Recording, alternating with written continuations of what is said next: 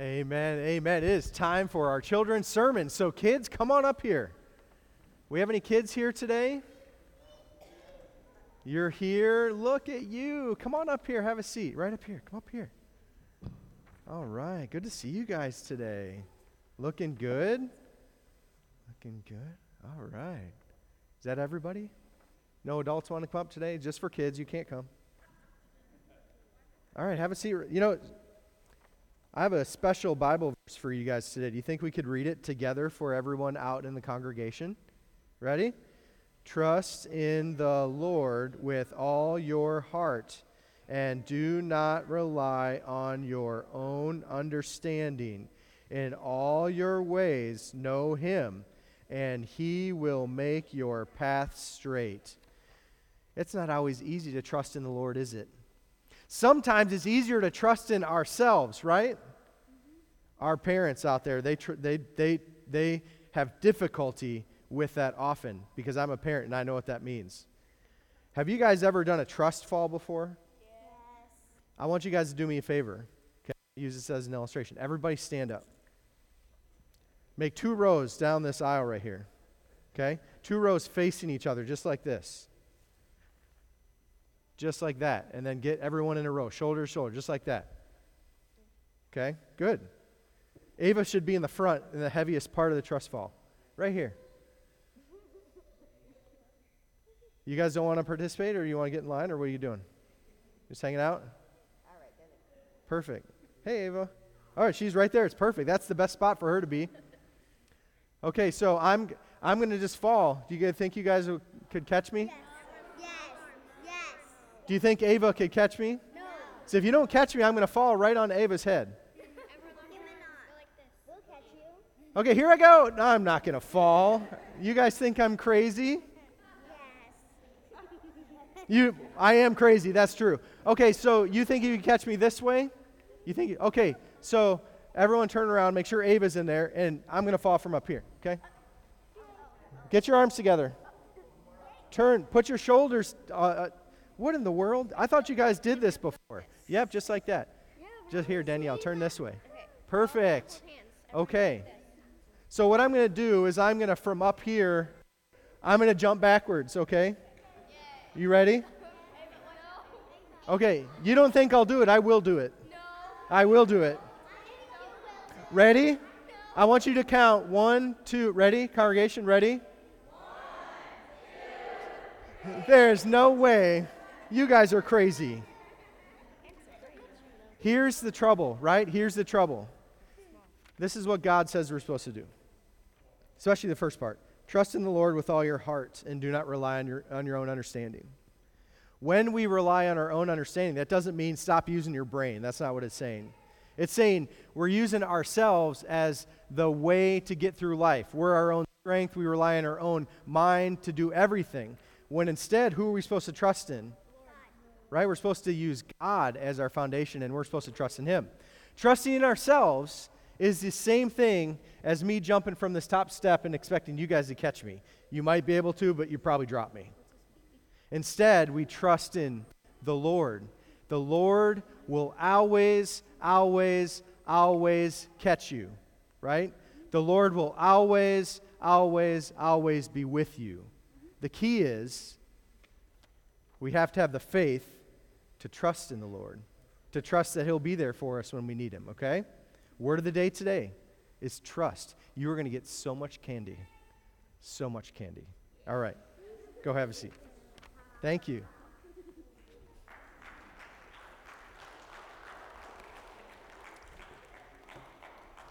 All right. Please take a copy of God's Word out with me this morning. Open it up to Acts chapter 12. Acts chapter 12. The point of today's message is very, very simple. You can trust God.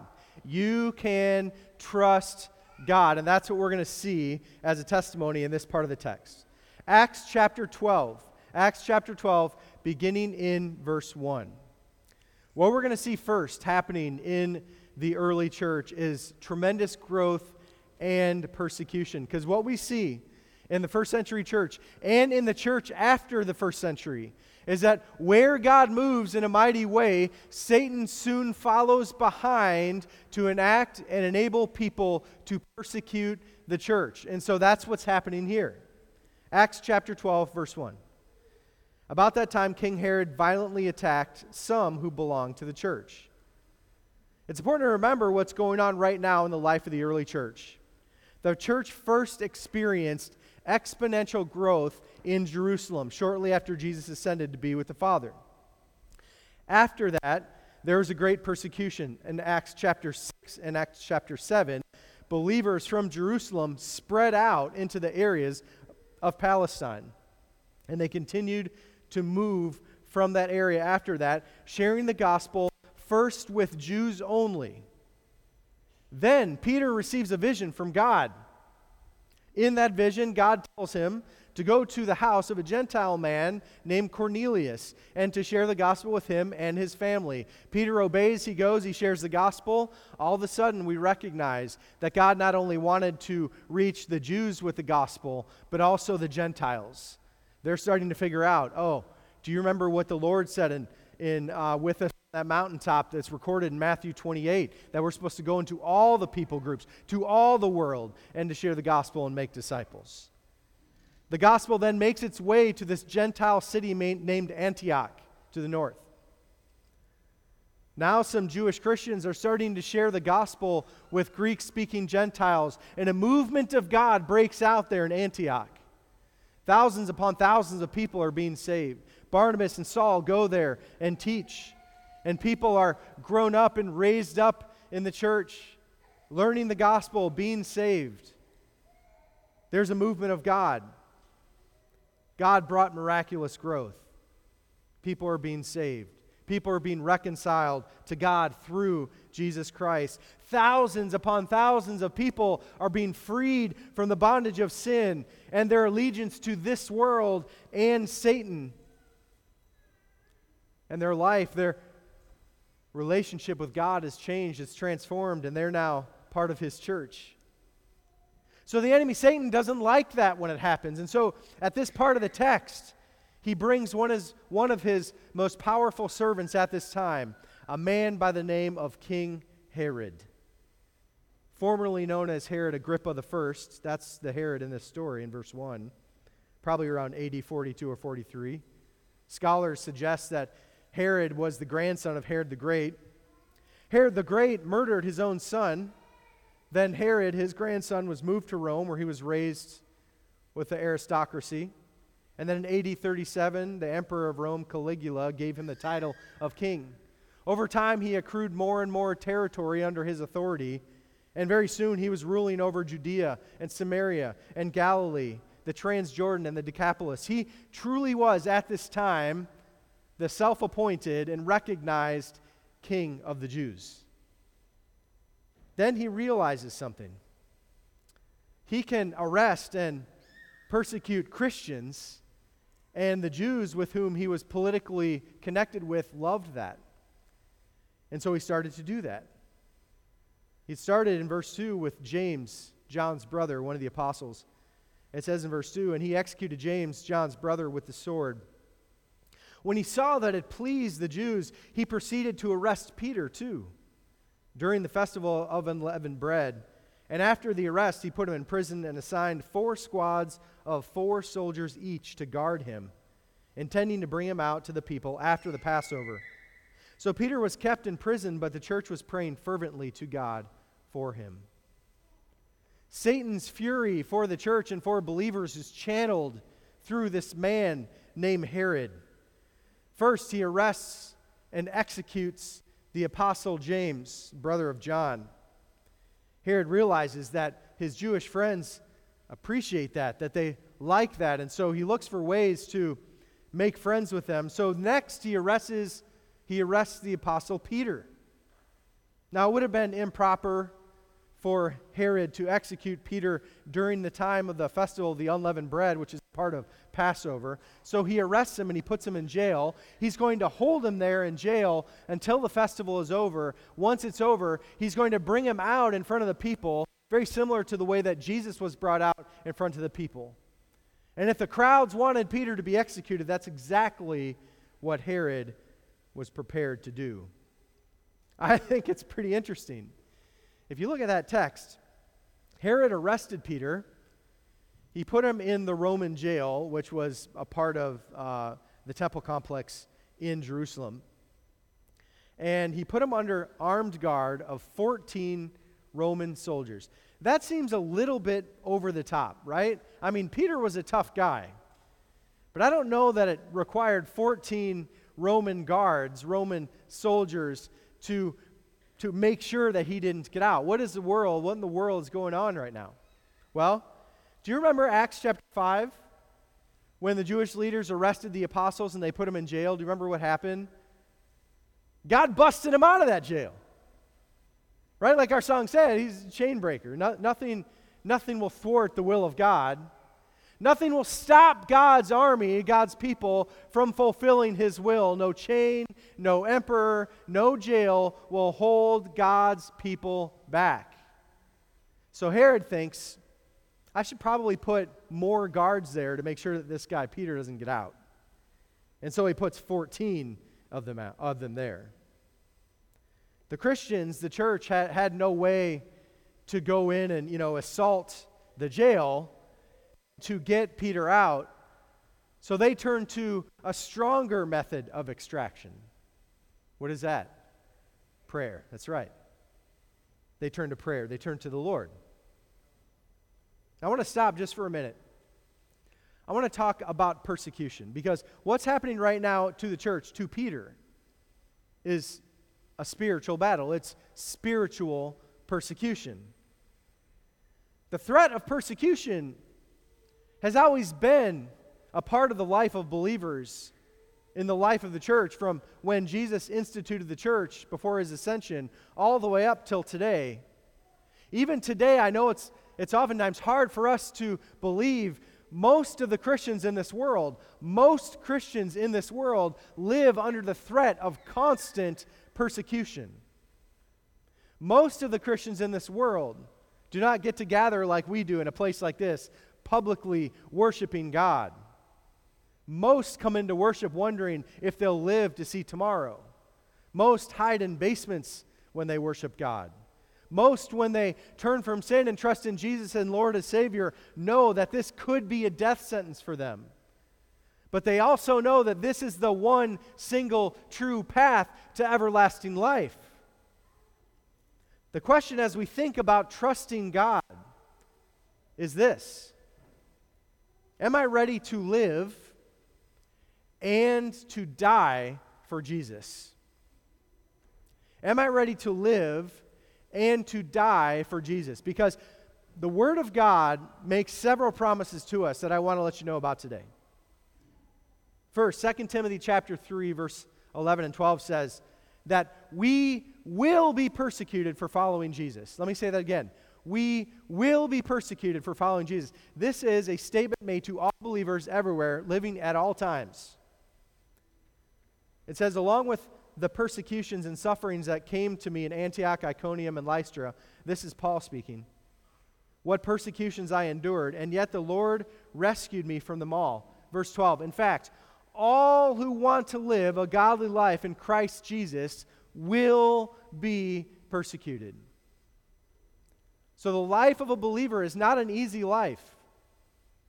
Someone who legitimately follows Jesus, someone who follows this word and seeks to live in righteousness, will be persecuted by this world. John 15, 19, and 20 tells us that the world will reject us because we follow Jesus. It says, Jesus said, if you were of the world would love you as its own. However, because you are not of the world, but I have chosen you out of it, the world hates you.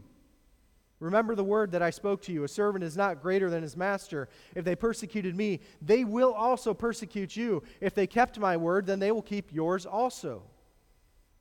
Because we follow Jesus, because we love him, because we seek to walk the path of righteousness, we will be living and walking contrary to the standards of this world.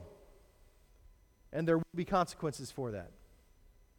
Matthew chapter 5, verses 10 and 12 tell us that our endurance of persecution reaps a great reward in heaven.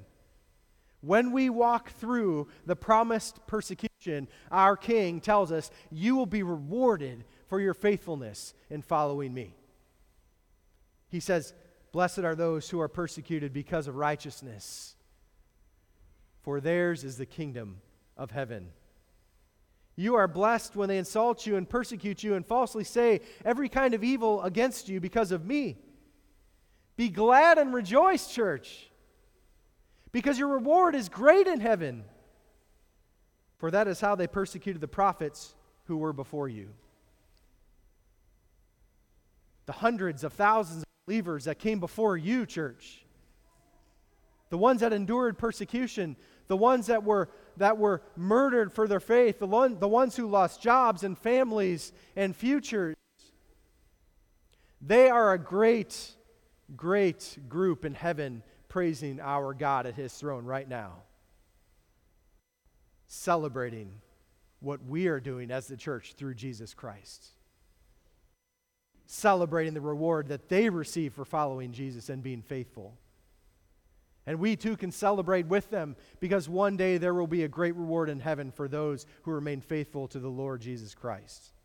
And as you walk through persecution, that reward in heaven is multiplied for you. That's what that text means. Well, what do you say about this, church? What do you say about this? Are you ready to live and to die for Jesus?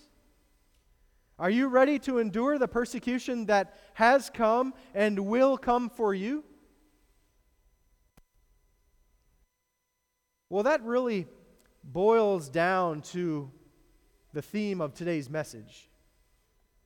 It's a question you probably asked yourself many times. It's a question that we ask when the Holy Spirit compels us to take a step of faith. Do I trust God? Do I trust God? Can I trust God? Does He have the power and the authority and the desire to walk with you through persecution, through tough times, and to free you from your bondage to sin? Can God do that? Will He do it? He will. He's been doing it since He created this world. And He will do it in your life too. Let's watch what He did in the life of Peter as we talk about this miraculous jailbreak, beginning in verse 6 here. When Herod was about to bring him out for trial, that very night, Peter, bound with 2 chains, was sleeping between 2 soldiers while the sentries in front of the door guarded the prison. Suddenly, an angel of the Lord appeared, and a light shone in the cell. Striking Peter on the side, he woke him up and said, "Quick, get up!" And the chains fell off his wrists. "Get dressed," the angel told him, "and put on your sandals." And he did. "Wrap your cloak around you," he told him, "and follow me." There's some pretty humorous things that are present right now in this text. It's easy to read through this and not catch this, right? First of all, Peter is in jail, arrested by Herod for being a Christian, for being a follower of Jesus. The other apostle, James, was just executed by Herod shortly before that. So I think Peter probably knows what's going to happen to him. He's under armed guard by 14 or 16 Roman soldiers. He's in a cell, locked cell, chained to 2 of them. And what is Peter doing? He's sleeping. You know, if someone says a nasty word to me, I have a hard time sleeping, right? If someone's mean to me, sometimes I have a sleepless night. Peter was going to be executed the next day. And what's he doing? He's sleeping. That joker is sleeping. He was tired, so he went to sleep. And then, listen, an angel comes into that cell. If you read through the Bible, the presence of angels is a pretty magnificent thing. Like, the earth shakes, they're really, really bright, they're so fantastic, people fall on their face down in the front of them. Like, that's what happens when an angel comes in a room from God. This angel comes in a room, there's the bright light, Peter's sound asleep. I wonder if the angel was surprised by that. So, it's time for Peter to get up and to get out. So what does the angel do? It says there that he strikes him in his side. So let me tell you what that isn't, and then let me tell you what that is. So when we look at the original Greek, this isn't the way that you like come in and wake up your kids for school, right? Wake up, time for school, brush their hair back. Are you okay? How's it going? Did you sleep? No, this is like probably the angel like kicked Peter in the ribs. Like, get up, let's go. And then military style tells him exactly what to do. Peter was sleeping so soundly, he's in a stupor when he wakes up. So the angel's got to tell him what to do, right? Get up. Put your clothes on. Put your shoes on. Follow me. Have you ever woken your kid up in such a deep sleep that they're like all confused and groggy and acting all goofy? That's how I wake up after a nap, by the way. Anybody else? Yeah? So that's kind of what's going on with Peter. He's sleeping so soundly, the angel's got to like be a parent here. Like, put your clothes on. Stand up. Let's go. And that's exactly what Peter, that's really funny. One day you'll think that's funny when you read it. So what does Peter do next? Verse 9. So he went out and followed, and he did not know that what the angel did was really happening, but he thought he was seeing a vision. Right? So remember, Peter's the one that saw the vision about Cornelius. He thinks he's wrapped up in another vision. So he's like, oh, this really isn't happening. He's so groggy from his deep sleep. Verse 10 continues, after they passed the first and second guards, they came to the iron gate that leads to the city, which opened to them by itself.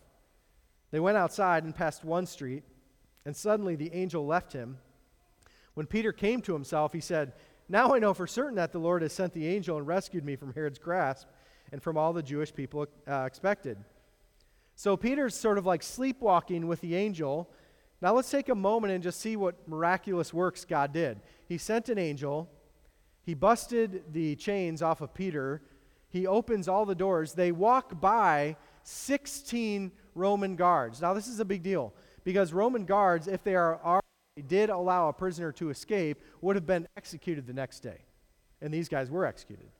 So when they guarded someone, it was a big deal. They didn't take that lightly. God miraculously moves Peter through the jail cell, through all those guards, 2 layers of guards, and then when they get to the outside of the edge of the jail itself, which is probably the Tower of Antonia, which is on the edge of the temple complex, when you left that tower, you were kind of in the middle of Jerusalem. So God opened all those things, and then the angel didn't have to touch the gate. The gate just opened by itself, and they just walk right through. He realizes that, okay, this is legit, like this actually happened. I thought I was having a vision. But he kind of comes to, he's standing in the middle of Jerusalem in the middle of the night. Verse 12 continues. As soon as he realized this, he went to the house of Mary, the mother of John, who's called Mark. That's the writer of the Gospel of Mark, not John, James' brother, where many had assembled and were praying. He knocked at the door of the outer gate, and a servant named Rhoda came to answer. She recognized Peter's voice, and because of her joy, she didn't open the gate, but ran in and announced that Peter was standing at the outer gate. You're out of your mind, they told her. But she kept insisting that it was true, and they said, it's his angel. Peter, however, kept on knocking, and when they opened the door and saw him, they were amazed. So this is pretty hilarious. Why is it hilarious? God is doing a miracle, and like the people are the only thing holding this thing back, right? So first Peter's sleeping. God sends the angel. Peter's really hard to wake up. Then Peter comes out, and he goes to the house church of Mary, right? He gets to the house church, and there's a girl there named Rhoda, and she would have been in charge of like opening the outer gate. So you had your house, you had a courtyard, and there was this outer gate. So if someone was banging on that outer gate, she would be the one to go and see who it was. So there's banging. She goes to the outer gate. She recognizes that it's Peter by the sound of his voice. And instead of opening the gate and letting Peter in, she runs back, leaving Peter outside, sort of stranded outside the gate in the city, and comes into the church. Can you imagine her telling them, oh, everybody listen, listen. They're like, what? Peter's outside. Meanwhile, the church had been praying for Peter, asking God to miraculously intervene and to help Peter get out of that circumstance. And so now they hear Peter is standing outside at the gate. And so the right answer would have been, praise the Lord, we've been praying for this, Peter's been released, let's go get him. And what's their answer? No, it's not Peter, it couldn't be. Peter's in jail, it's got to be his angel.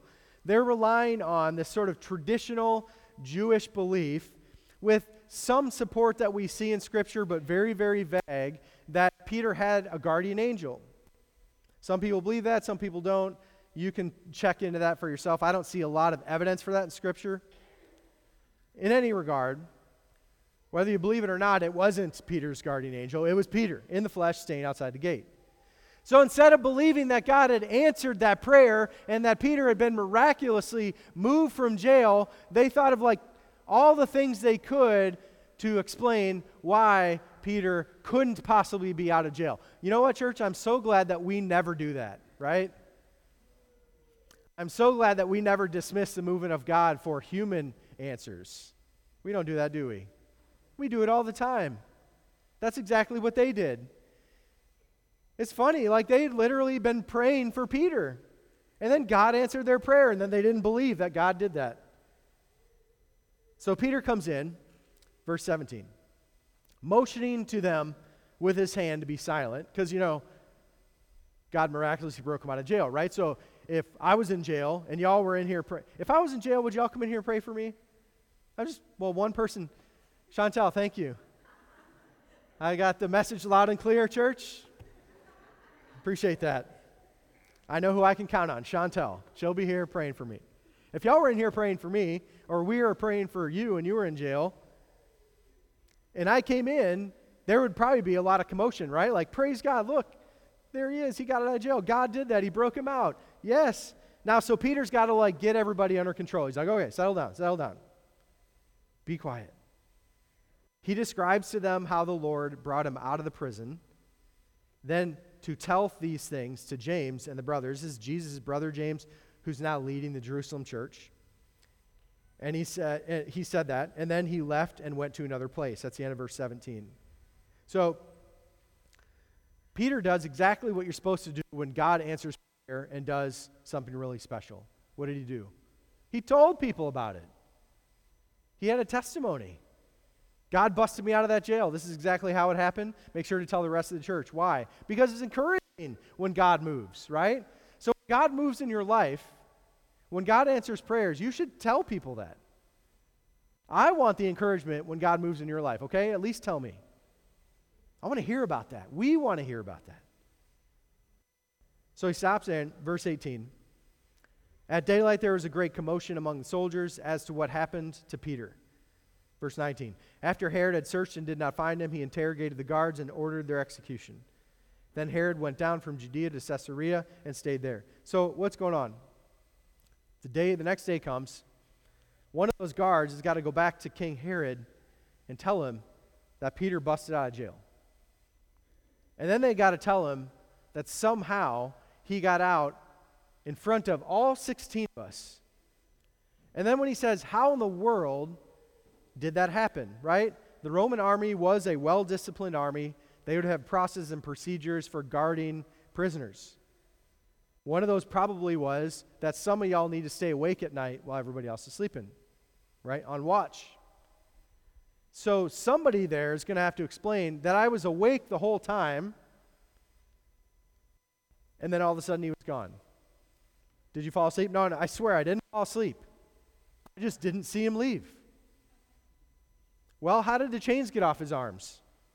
One of you who had the key had to have unlocked the chains from his arm. You are helping the enemy. That's probably what Herod's telling them at this point. Because how else did the chains get off? And their answer is going to have been, I didn't unlock the chains, and yet somehow the chains fell off his arms. And then someone's going to have to explain how he got out of the jail cell, how he got out of the prison. How did all those gates open? Nobody knows. Herod's answer, being a particularly cruel and horrific king, he executes all the soldiers who were involved at that time.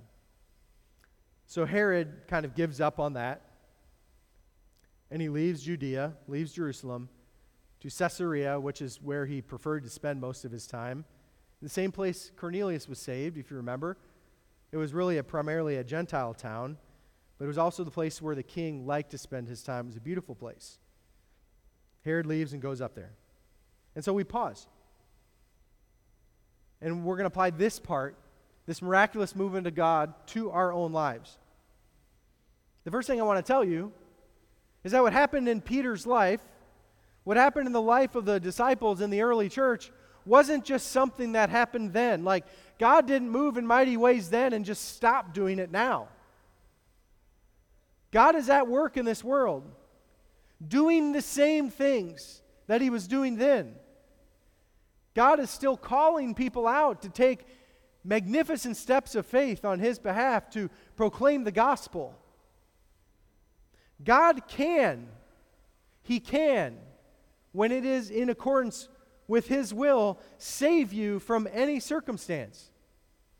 Church, I think sometimes we don't believe that. God can, when it is in accordance with his will, save you from any circumstance. Illness, captivity, difficulty. I've seen him save people from all three of those things, miraculously. He's still in the business of doing great things. That's our God. He can do that when it's in accordance with his will, in accordance with your faith. Second, I want to tell you what God will do in your life, what he's promised to do. God will save you from your captivity to sin and Satan. God will, 100% of the time, when you repent of your sin and ask for forgiveness, he will save you through Jesus Christ. The question is, will we ask him to save us? Will we turn from our sin? Will we trust in Jesus as our Lord and Savior? God will save you from your captivity to sin and to Satan. When Jesus came and was walking on this earth, he was up in Galilee at the beginning of his ministry. Luke records in Luke chapter 4 something that Jesus said out of the book of Isaiah. It was a fulfillment of what people expected the Messiah to come and do. In Luke 4:18 and 19, Jesus said this, "The Spirit of the Lord is upon me, because he has anointed me to preach good news to the poor. He has sent me to proclaim release to the captives and recovery of sight to the blind, to set free the oppressed, to proclaim the year of the Lord's favor." Church, I have to ask you this morning, are you poor in spirit? Are you plagued by mistakes? Jesus alone can provide you forgiveness. Are you captive to sin? Are you caught up in some kind of sin, like drugs, alcohol, pornography, sexual immorality, anger, lying? Are you caught up in a sin like that? Because our Jesus can set you free. Are you searching for truth and purpose? Because Jesus can open your eyes. Are you oppressed by this world? Are you oppressed by your past? Because Jesus can lift that weight off of your shoulders. He said, "Come to me, all who are heavy laden." And what did he say? "I will bring you rest."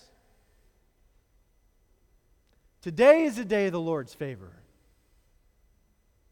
The gates of heaven have opened up, and today is the day of salvation.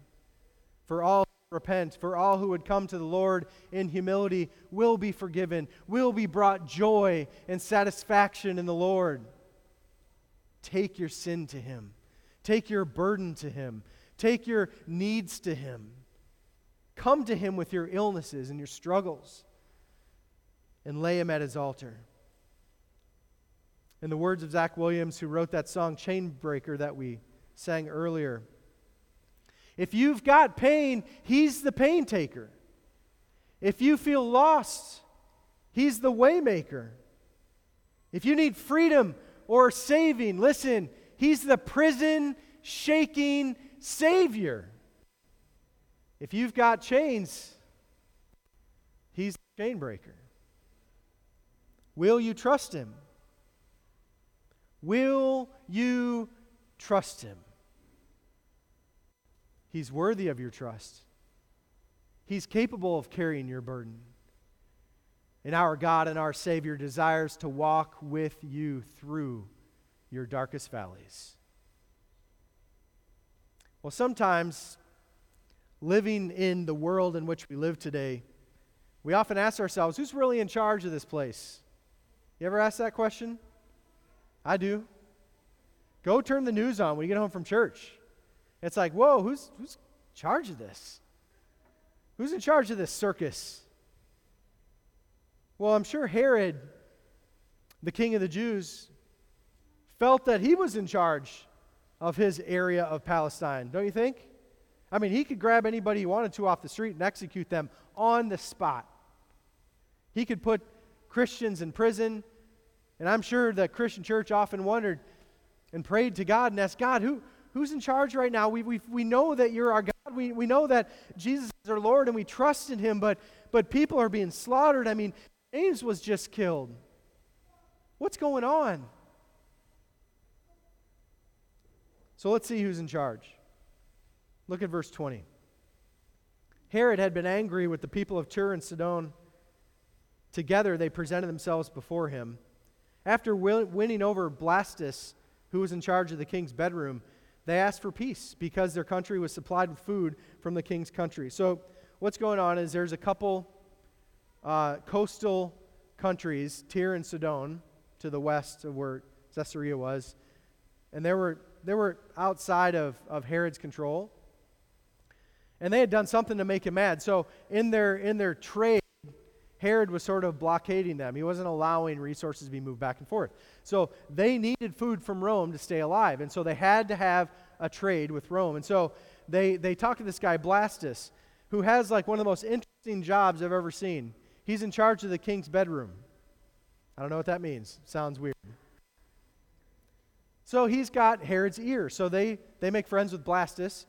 Blastus starts talking to Herod and says, hey, these guys really want to like make this work, so what do we need to do? So they work it out. And so what's going to happen is there's going to be a day when Herod's going to come and he's going to sit on his big, beautiful throne, right?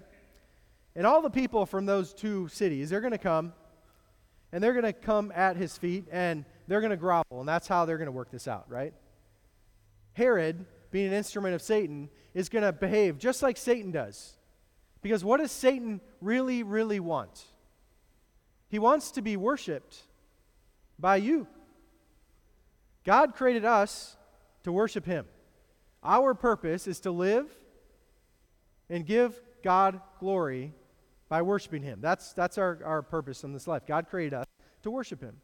And we worship him by doing all kinds of things. We can talk about that another day.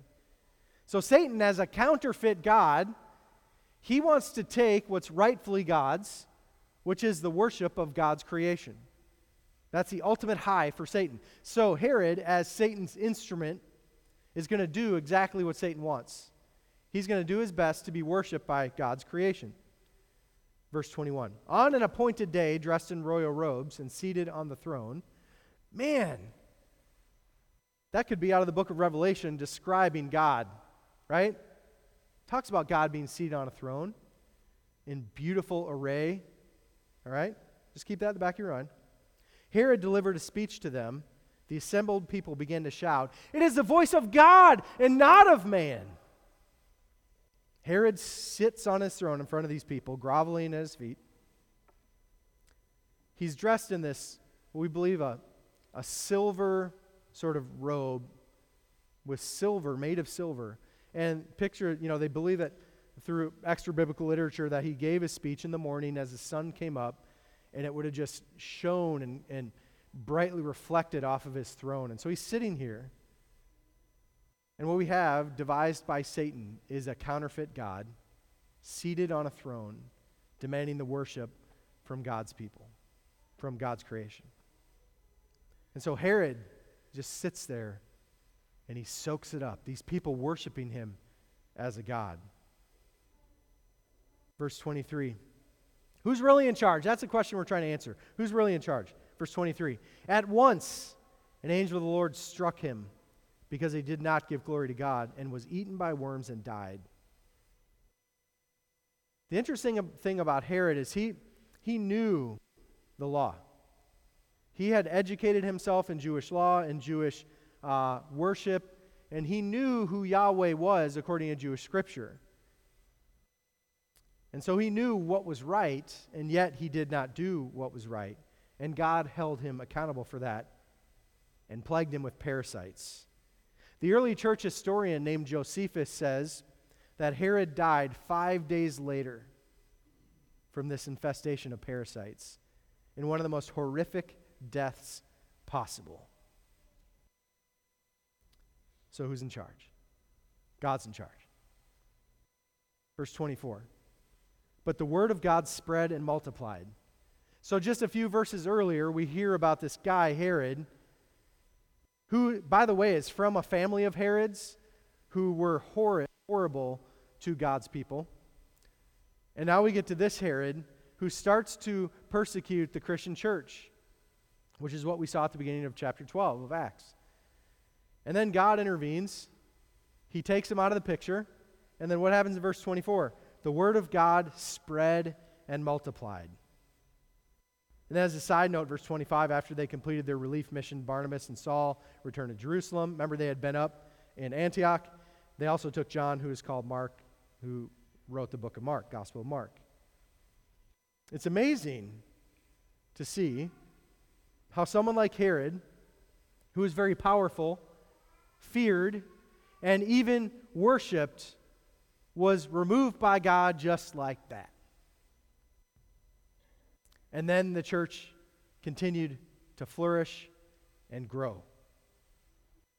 So, church, who's really in charge of this world? Who is in charge of this world? Who is in charge of this world? All right, sometimes you just need to say it, right? And you need to hear other people saying it. God's in charge. Even the most powerful and smartest, wealthiest, and worshiped people in this world will not prevent God's plan from coming to fruition. God is a God who calls the lost sinner to salvation. God is a God who places governments in their places and takes them away.